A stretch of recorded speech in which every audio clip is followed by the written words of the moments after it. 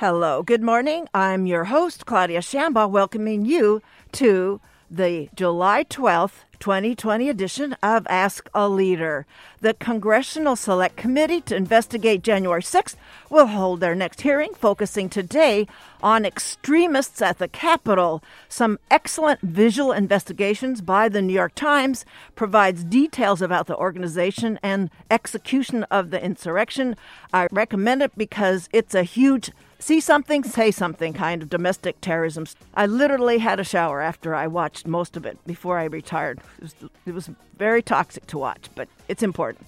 So returning to the show, my guest for the full hour is UCI emeritus Professor Jack Miles, with us to talk about his new book that he co-wrote with his old friend Mark Taylor, the noted cultural critic and philosopher. In the book we're going to talk about is A Friendship in Twilight, Lockdown Conversations on Death and Life. We'll be right back.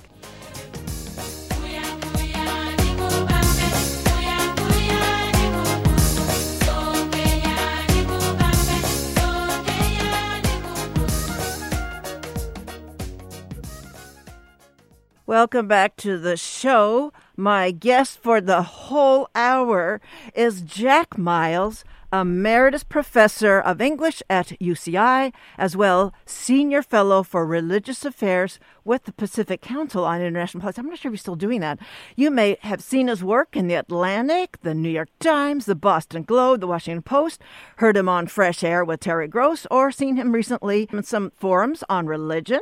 Jack has been affiliated in major capacities at Caltech, the Claremont Graduate University, the J. Paul Getty Trust, and the Committee on Conceptual Foundations of Science at the University of Chicago. He has written award-winning books, God, a Biography, and Christ, A Crisis in the Life of God. Jack's the general editor of the Norton Anthology of World Religions. That's when we last had him on here in 2015. Time is really flying. He studied as a Jesuit seminarian at the Pontifical Gregorian University in Rome and the Hebrew University in Jerusalem before completing his PhD at Harvard in Near Eastern Languages and Literature. This is where that friendship, the partnership, budded, the topic of the book we're going to talk about today. In the tradition of rigorous Jesuit training, Jack Miles is fluent in several modern languages, and you can see that in his book. He's pushed me really hard in my own mother tongue in English with the words that are expressed in the book. He comes to us today from Catherine's Grove, his orchard home in Santa Ana. Welcome back to Ask a Leader, Jack Miles. Well, good to be with you, Claudia. Thank you for that very generous introduction. Well, thank you for everything. Okay, well, that takes care of everything. So congratulations on publishing your latest book, A Friendship in Twilight, Lockdown Conversations on Death and Life. And congratulations, Jack, for making it to July 12th, 2022, one of many stops along the marathon of a well-lived, abundantly productive life. Here debating, though, the lessons that a catastrophic present can teach about the future and how to read, think, live, and face up to death. Congratulations, Jack. Oh, thank you. So your co-author, Mark Taylor, and you've been friends, as I mentioned, since the 50 years ago meeting at Harvard, grappling with the headiest of questions. Mark is an atheist, and you a Christian, a former Jesuit. Both of you begin to stare down a very turbulent year, you in Orange County, and Mark over in Williamstown. That's way in the Berkshires in Massachusetts. And before we talk about your project, let's speak about the pandemic genre. You two raise the question in the book about why neither philosophers nor writers took up the flu of 1918. And our go-to epidemiologist, Andrew Neumer, and I went to him about this, and he mentioned that in the work that medical historian Alfred Crosby, and Andrew struggled to put the word on it, but it really comes down to some exhaustion. Americans and writers and thinkers were trying to, overcome after World War I. And so then Andrew mentioned that there is a book called Pale Horse, Pale Rider by Catherine Ann Porter, published in that some short stories in 1939. I don't know if you had come across that at some point, Jack. I know the book Pale Horse, Pale Rider. It is something that we could have brought up in the book.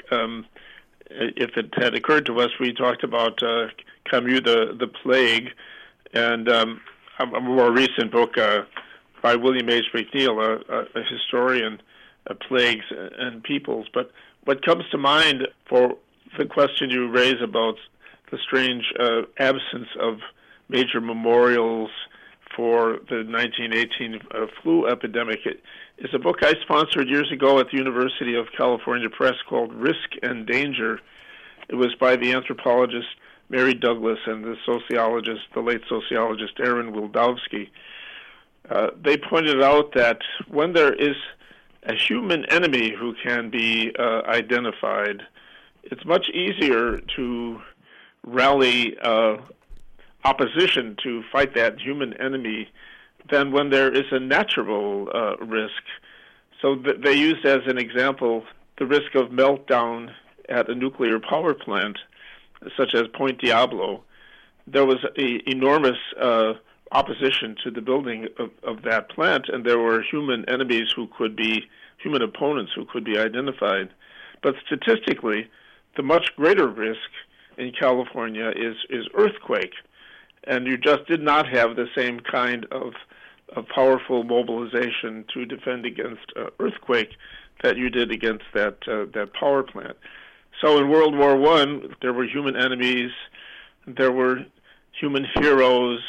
It was easier to dramatize it than with the plague, and I think the same is probably true today. I mean, we have lost 1 million people plus, yeah, to COVID, but I don't expect to see a major memorial. I wonder whether anyone is writing a musical composition about it. Of course, we're still in the middle of it, too, and maybe there won't be a victory over it, a final victory over it, and so there won't be the opportunity to have a great victory parade, and that may have something to do with the way that we find ourselves at a loss for words. Well, the short memories of Americans, we have the amnesia of history and the mythologizing in the small parts about the pandemic in 1918.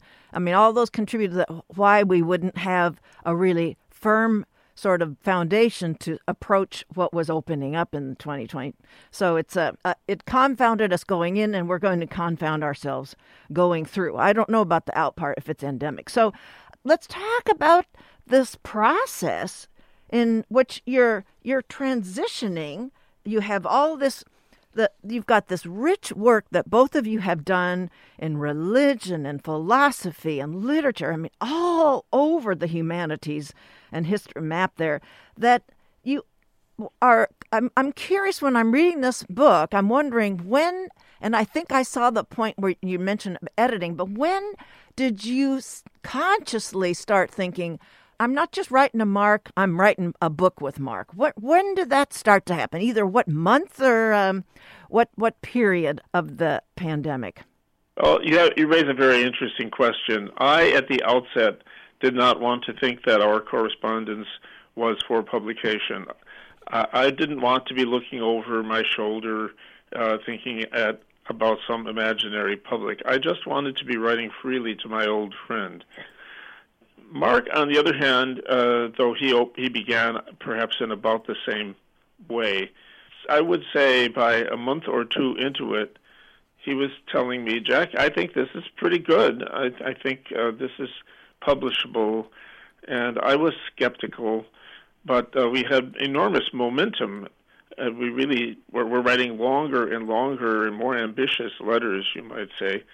Yes. When we came to the end, that's another question. Were we ever going to end? At the beginning, we didn't have an end point in sight. We called it Plague Diary, but we had no idea when this plague would finish.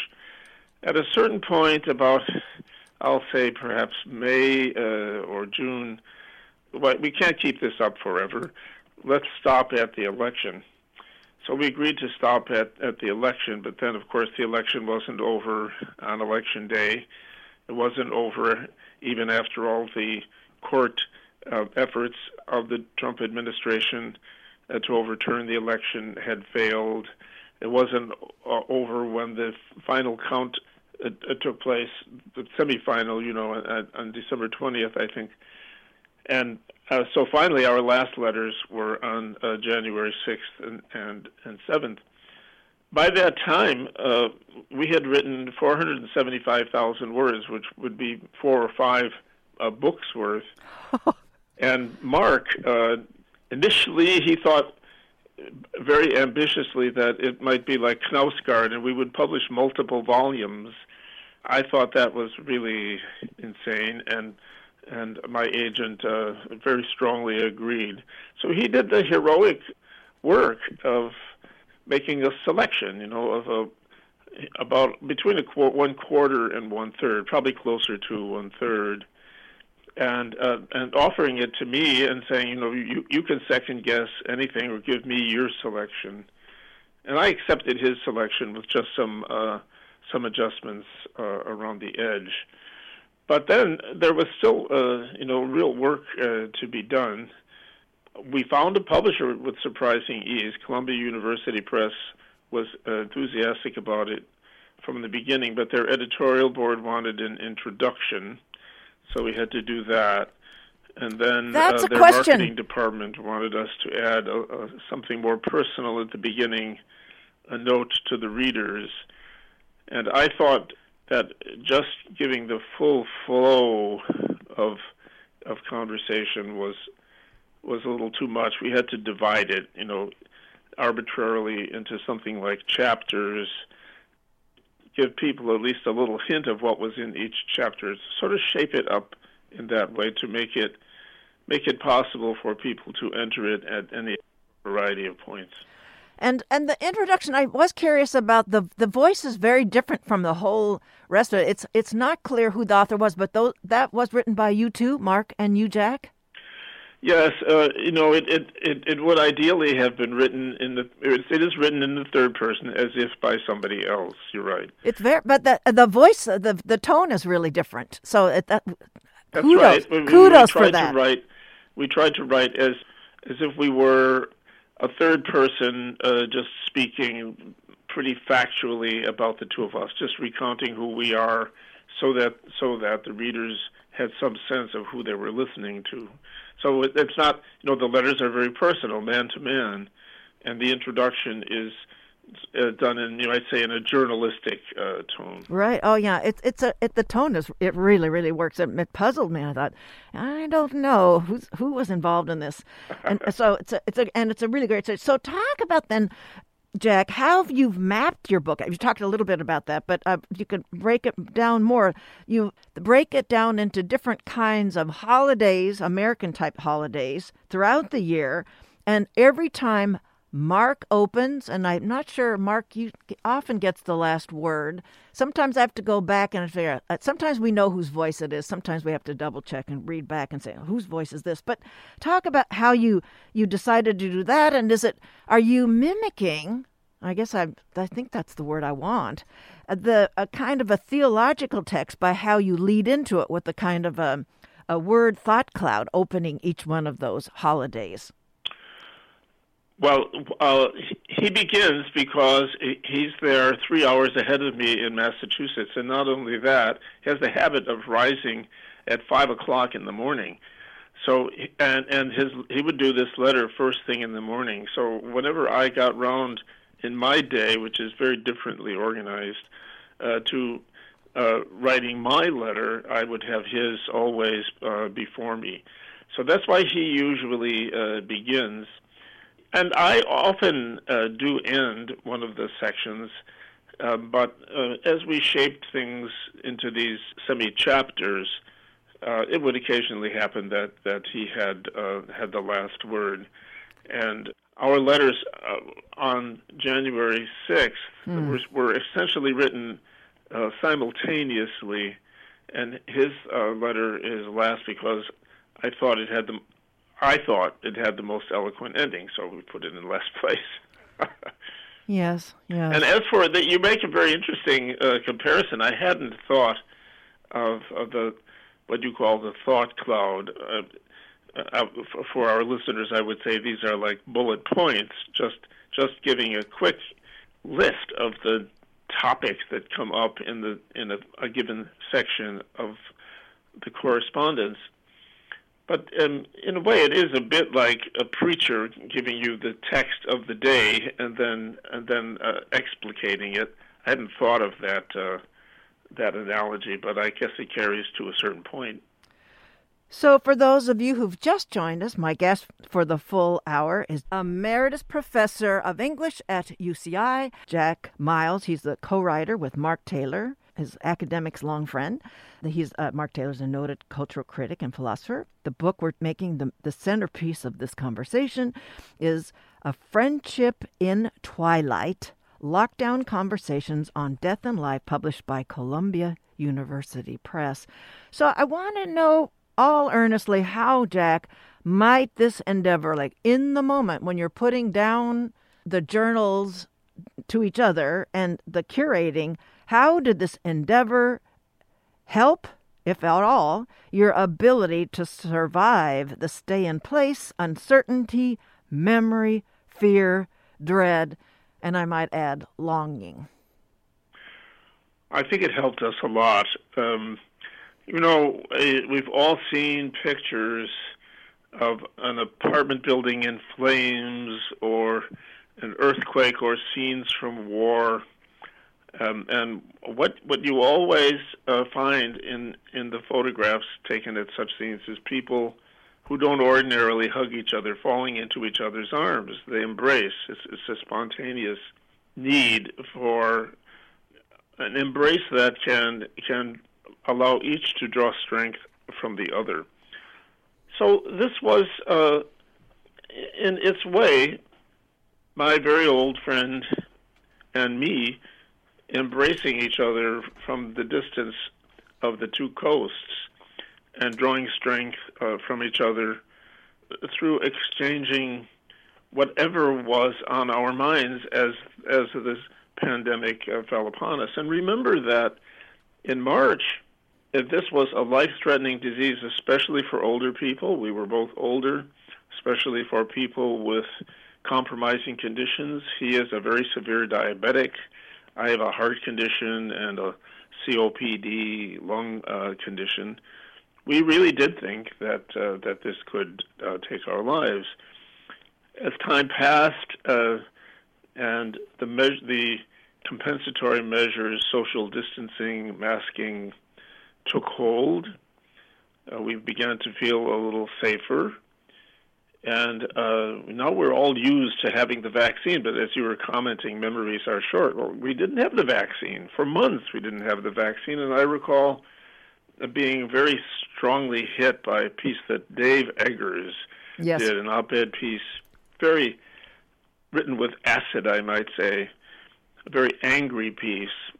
I think angry especially at how the Trump administration was handling the pandemic. But he said it can take 5 years to develop a new vaccine, and sometimes no vaccine comes ever. There is no vaccine yet for HIV. So it was a frightening time, and yes, it did help us, I think, to have someone to talk to. Mind you, we both are financially secure, live in, I think, beautiful places. We are both married and very happily so, and so we had our wives to talk to, and they come up in the correspondence sometimes as well. But still, to be able to talk at length with an old friend at a time of danger is a great consolation. And to your point, well, there's a lot of points in there, but to your point about how that we have to remind ourselves when we read this that this was happening in real time, early starting 2020. And as you both anticipate what will happen, it plays tricks with our memory where you're looking ahead very astutely about what's going to happen with the pandemic, with the election process. So it's there you think like, oh, he missed that, but no, you're ahead of it in some ways. It's very interesting. So you break down this phenomenon of what a Bildungsroman is, and I want to know how Friendship in Twilight relates to this form of literature and why it was so important for you to explain to your readers what a Bildungsroman is. All right. Well, Bildung, the German word Bildung, it can mean formation. It can mean cultivation in the sense of high culture.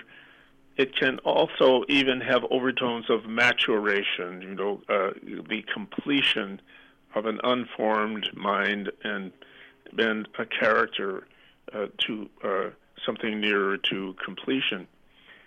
And Roman is the German word for novel. So the rough equivalent is a coming-of-age novel, but the German word tends to stress more the relationship of the subject of the novel, the hero, if you will, to society, and his learning about the social world that he lives in, whether he can change it, must change it, or must adjust to it, or something in between. Now, a novel doesn't usually take the form of letters, but one famous, very influential in its day German novel did do that. That was the novel The Sorrows of Young Werther, Die Leiden des jungen Werthers. It was about an unhappy young lover who finally takes his own life. He's in love with an older woman. This is also a common trope, it seems, in stories of this sort. The young man finds an older woman who instructs him, but to whom he is also romantically attached. So our novel, of course, given the fact that we are as old as we are, cannot really be in any way a Bildungsroman. It's rather that you get a kind of capsule life story for each of us in that introduction you were talking about, written in a very different voice. And it is like reading a sequel, So they met when they were raw 20-year-olds, and now here they are in their 70s, and what are they talking about, and what have they learned, and how do they relate to the physical and social world that they find themselves in. And as you were on the verge of pointing out, at the beginning we spend all our time talking about the pandemic, but at the end we're spending all our time talking about the threat to American democracy.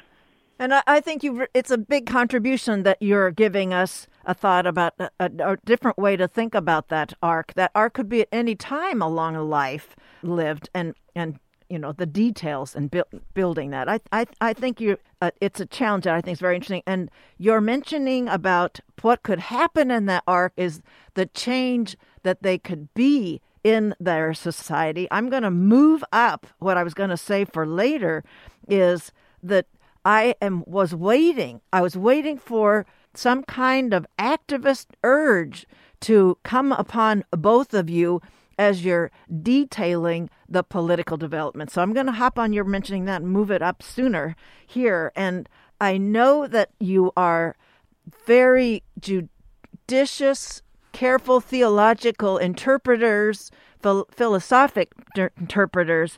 And I thought as much dread as you were seeing unfolding in both the public health and then the political realms, I just was waiting to see, when did you two feel the urge to act?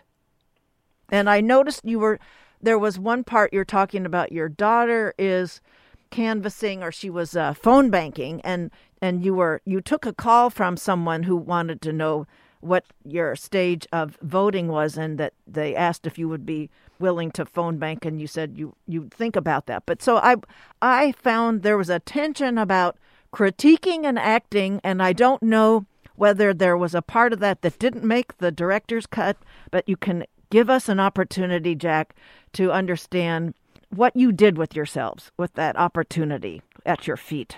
Well, I would say, as for political action was quite a bit of financial contributions. I don't have that much money to give, but I've scattered it around. I would say rather more widely in over the last 2 years than ever before in my life, and prompted perhaps by my daughter, but I might even say just at the moment I have a little something written on my notepad to send a contribution to Reverend Warnock, the black clergyman who became Georgia's first black senator in history, in the same year in which Georgia elected John Ossoff, the first Jewish senator in its history. Two wonderfully hopeful signs in the very election that in so many other ways would fill us with dread. So partly at my daughter's urging, I wrote, and my wife helped me. I can't tell you how many postcards, handwritten postcards, we wrote and sent to prospective Democratic voters in Georgia. And I also did try to do some phone banking, but I think I was coming along at a time when there were already maybe a few too many hands on deck, and so the whole process of doing the phone banking went a little bit crazy, and I wasn't able to do that, but I did do the postcards. I don't know what Mark did along those lines. I think as between the two of us, I think I have over the years done more marching. I recall marching against the war in Iraq and joining in the chant "No blood for oil." 2003, right? Yes. Or before. And actually, we do in one of my letters, I do bring up the fact, it's not a happy fact, that there were massive public demonstrations against that war, a gigantic one, something like 500,000 people in New York. And there were also gigantic demonstrations in Madrid, in Berlin. The whole world seemed to think this was a terrible idea, and it was. And yet, all those demonstrations had no effect. The Bush administration was able to go forward anyway, and the cascade of negative consequences since that time has been only too apparent. So that can make you pretty discouraged, about at least that avenue, the public demonstration. Merely gathering together and making a lot of noise doesn't do it. You've got to be more clever and more focused on just where the pressure points are in the system that you're attempting to turn to the right course of action.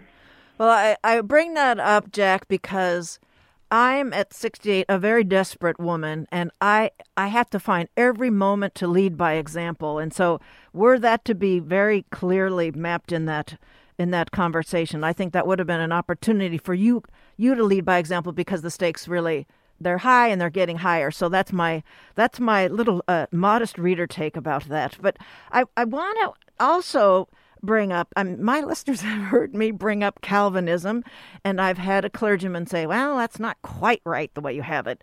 But Mark raises some questions about Calvinism, and I wanted for you to take a moment to talk about how Calvinism has really framed the way we think politically and culturally in America, and how we're seeing that playing out with pandemics and our politics.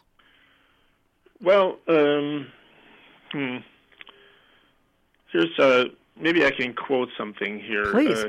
I was a little taken aback. I said to myself when you mentioned Calvinism in a quick note to me, I said, Calvinism, right? But it does come up around in the correspondence we were having around Labor Day, and Mark Mark takes the view that when Luther and Calvin dignified as religiously significant the actions of lay people, whatever their walk of life, as dignified them as religiously important, just as religiously important as the work of any clergyman or any monk or any cloistered nun. He set in motion a transformation of sanctity, you might say, that redistributed it away from formal religion and into other lines of work, I'll call them. And he cites Max Weber, the very influential German sociologist, who said that what Calvinism had done in Europe and also very much in America was endow work, and particularly gainful work, money-making work, with a religious importance. So you would begin to seem holy, you would begin to seem one of the elect, one of the blessed, if you were doing very well financially.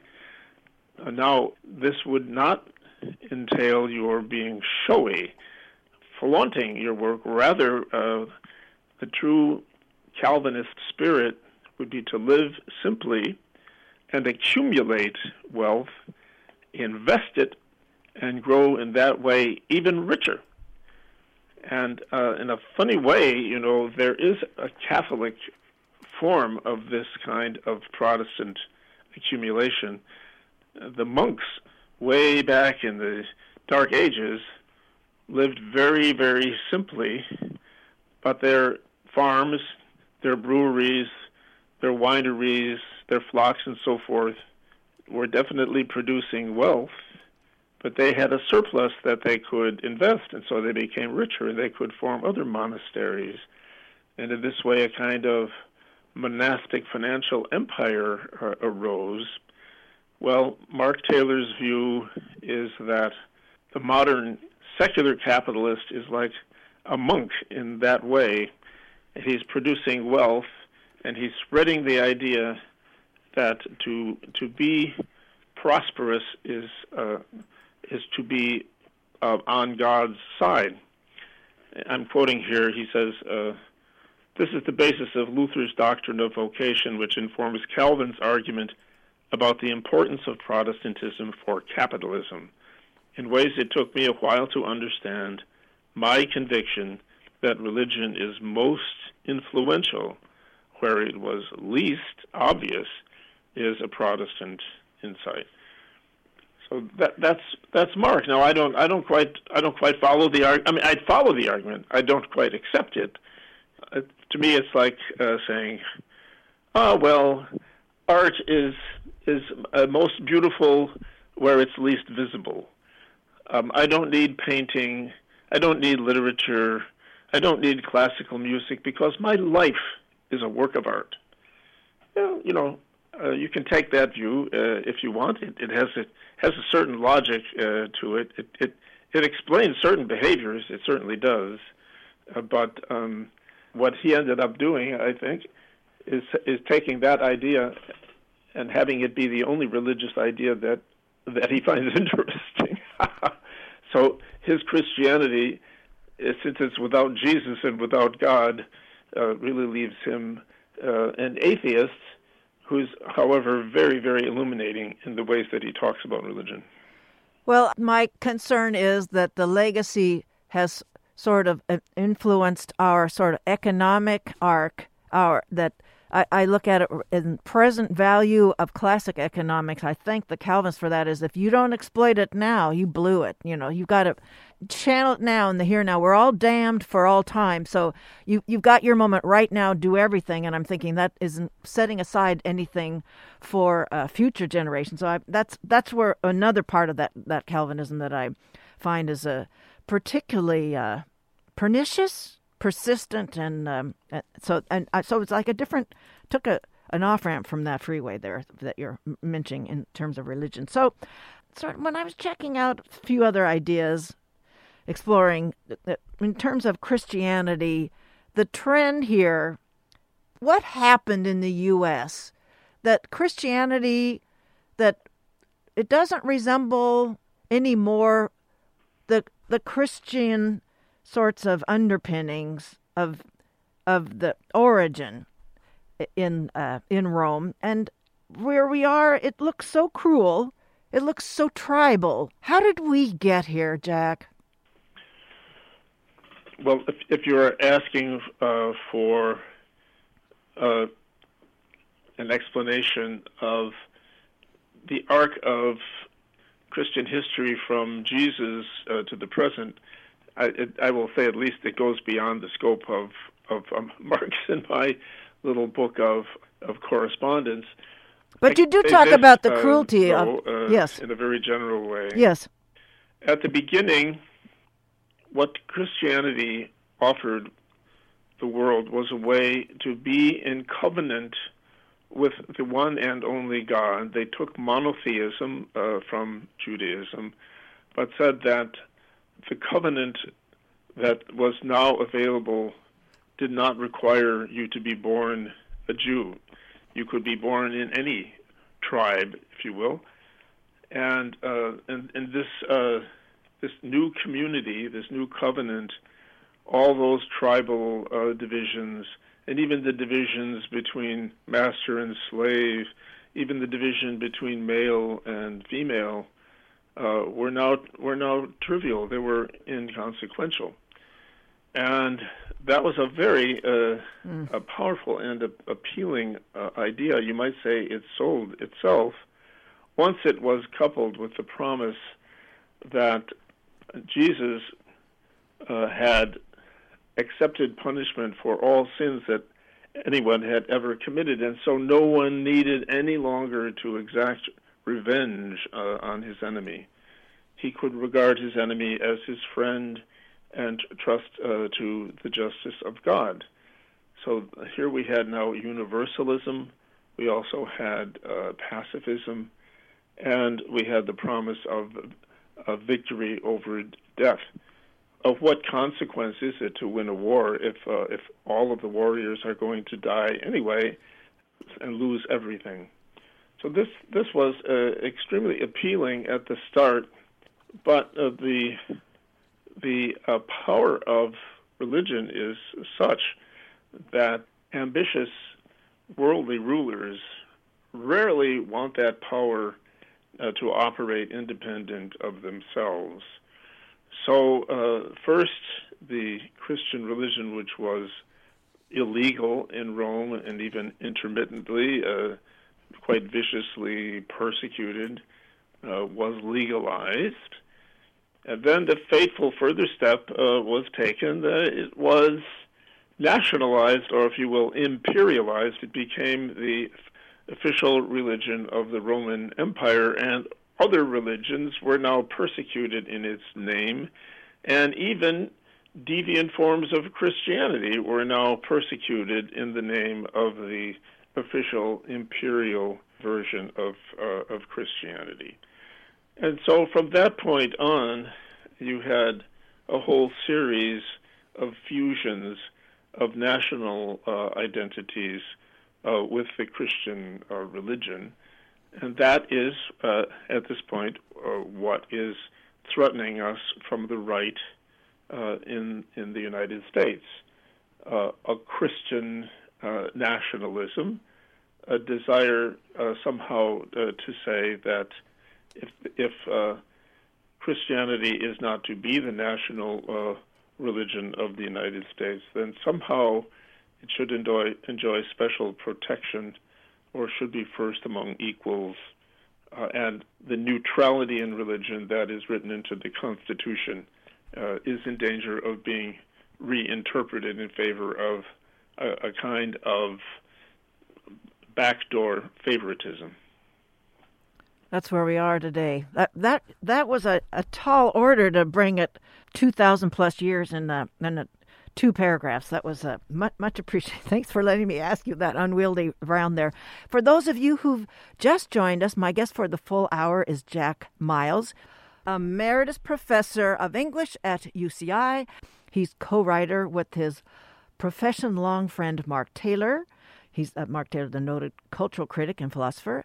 The book they wrote together is Friendship in Twilight, Lockdown Conversations on Death and Life, published by Columbia University Press. Jack, this is a moment where maybe you will just read us a piece. Well, our conversation, or correspondence, included the most everyday kinds of subject. Food became quite an issue. Things became scarce, and one of the things that became scarce was meat. So I had the clever idea of since other kinds of meat were available, I knew that honey-baked ham had a whole warehouse full of ham. So I bought a ham, and then I suggested to Mark that if he was having trouble finding meat in the market, he could buy a ham as well. So we exchanged letters around Easter. So I'm going to begin an excerpt, please, with the postscript from his Easter letter. He ends, "Happy Easter, Mark. P.S. By the way, Miles, thanks to your brilliant plan of getting a humongous ham to last through the plague, I'm going to be eating Easter ham until Christmas." And I say, "Dear Mark," Easter Sunday, "it keeps, ham does. It's cured, but I alert you, it does begin to dry out after a while. Still, I made blueberry pancakes this morning for our Easter breakfast, and with just 10 seconds in the skillet, a couple slices that were beginning to look a little dry came out delicious." Okay, that's the, you might say, the humble everyday. The pedestrian, yes. So then we swing back toward, how you are coping with the threat of death, and whether the threat of death carries your mind beyond human life into a life after death, or some kind of meaning of that can encompass even the loss of everything. I am reminded of a story which I share with Mark. So I'm quoting now. "I may have told you this story once before. If so, I apologize. But years ago at Loyola, this is Loyola University of Chicago, where I taught for a few years, I was speaking in a class on religion and literature about death as classically that which has ever led the greatest minds, as they contemplated it, to the reflections that we now call religious. In this class, there was one boy who always sat at the back, just never, ever spoke, but showed me in his written work that he was clearly the most thoughtful member of the class. After class, on the day I am remembering, he came to me and said that death was not the only way to be led to the liminal moment I had spoken of. This boy had terrible acne, terrible oozing acne. His face was really painful to look at. And because of it, he confessed, he had never dated, could never imagine any girl wanting to date someone as ugly as him. But this had now changed. He was in love with her, and she with him, and the beauty and glory of the experience so overwhelmed him as it began that he had to go to the chapel and just sit there for a while. Others have been comparably overwhelmed and never thought to sit in a chapel, but our focus just now is on the enormous, unsought given, not on how one copes with or what one makes of it. A moment of coronavirus horror reached me today as I read a story about what the virus did to the lungs of an otherwise healthy 59-year-old man. And then I give him the link to the New York Times story that described this. Wow, it was very scary. I go on, this is much, much worse than the flu, and you don't need to be old and vulnerable for it to take you down in agony and isolation. I don't think it matters terribly whether we call the recoil the experience of fear and wonder in one's own smallness, contemplating mass death, religious or trans-religious or pre-religious or something else. What strikes me is that there have been many moments in history, even fairly recent history before this moment, that have merited this reaction, received it, and then provoked philosophical reflection upon it. Remember Levinas, No Poetry After Auschwitz? And for anyone worried about the perils of nuclear power run amok, Chernobyl and Fukushima are objectively more lethal by far than any demolished trio of skyscrapers. As much can be said alone of the many plagues that have come before this one and their cultural impacts. C.F. William Hardy McNeill, Plagues and Peoples, a work I mentioned a moment ago. Mm-hmm. Always there are profiteers, always there are saints. Each sets an example, each example lasts, and this is just the beginning. So, I don't know quite where to go on. I mean, I say a little bit later. So the opportunity to take this point is always at hand and yet always avoidable. It's like Camus saying that one is never without a reason to commit suicide. I don't wish it, but if Florida descends into a maelstrom worse than New York's, I don't expect Governor Ron DeSantis to waver in his devotion to Trump and his conviction that he was right to proceed as he has proceeded. He won't be humbled or express wonderment at how he had missed it for so long. He could have got it with much less impact than the coronavirus, and he may still miss it even in the wake of the coronavirus at its worst. How I wish it were otherwise, and I imagine ordinary Floridians, too, not necessarily condemning him, but just saying with that universal poor man's stoicism, hey, what are you going to do? It happens. Nope. The equivalent. Okay. That was a quote, so I can keep that in there, folks. Okay. Yeah. See, I never see that coming. Well, thank you for those. There are so many choice ones I would set aside in case you weren't ready with your own. And so I appreciate that. Gives us a huge range of your thinking and your contributions. And I'm going to push you a little bit on, I'm listening to what you two are processing. I'm reading and listening, both of them. We can do that. We can listen to books, can't we, Jack? Yes. Oh, yes. Reading aloud is wonderful, too. Well, Well, sometimes I really do. I did that with some of the citations, the poems that are in the book, as well as poems that are sent to me as recently as this last week. But a lot has happened in the last 6 years, and I can tell how much I've learned, that how much this has happened in my own head, my own thinking the last 6 years. And I'm just gauging, as I read every single page in this book, I'm looking at what kinds of tributaries were coming back in. I can see them going out, that Mark and you are talking to your students. Mark talks a great deal about talking to students, and he's talking to you, he's talking to the readers. And I'm just trying to find out. I didn't see those new sources coming in with the non-white philosophers and analysts. I didn't see them there, and I know Mark was dread that people will cease to read white philosophers and maybe have already ceased to read them. But I think there's room for all kinds of thinkers, and in the last 6 years, there's been so much of reconsideration, so much intellectual honesty. There's room for all of them, and I don't know what assumptions I'm asking you to assess yourself what you think if there could have been more room to other thinkers in both of yours analysis. Well, I'm sure that's true in a priori almost. Any two people are going to be limited by what their past history is, and also what their past history of reading and learning is. So we are who we are, two elderly white gentlemen. You might expect us to have the limitations that go with our identities. I will say this, not that we found a particular black, indigenous, or Hispanic thinker that fell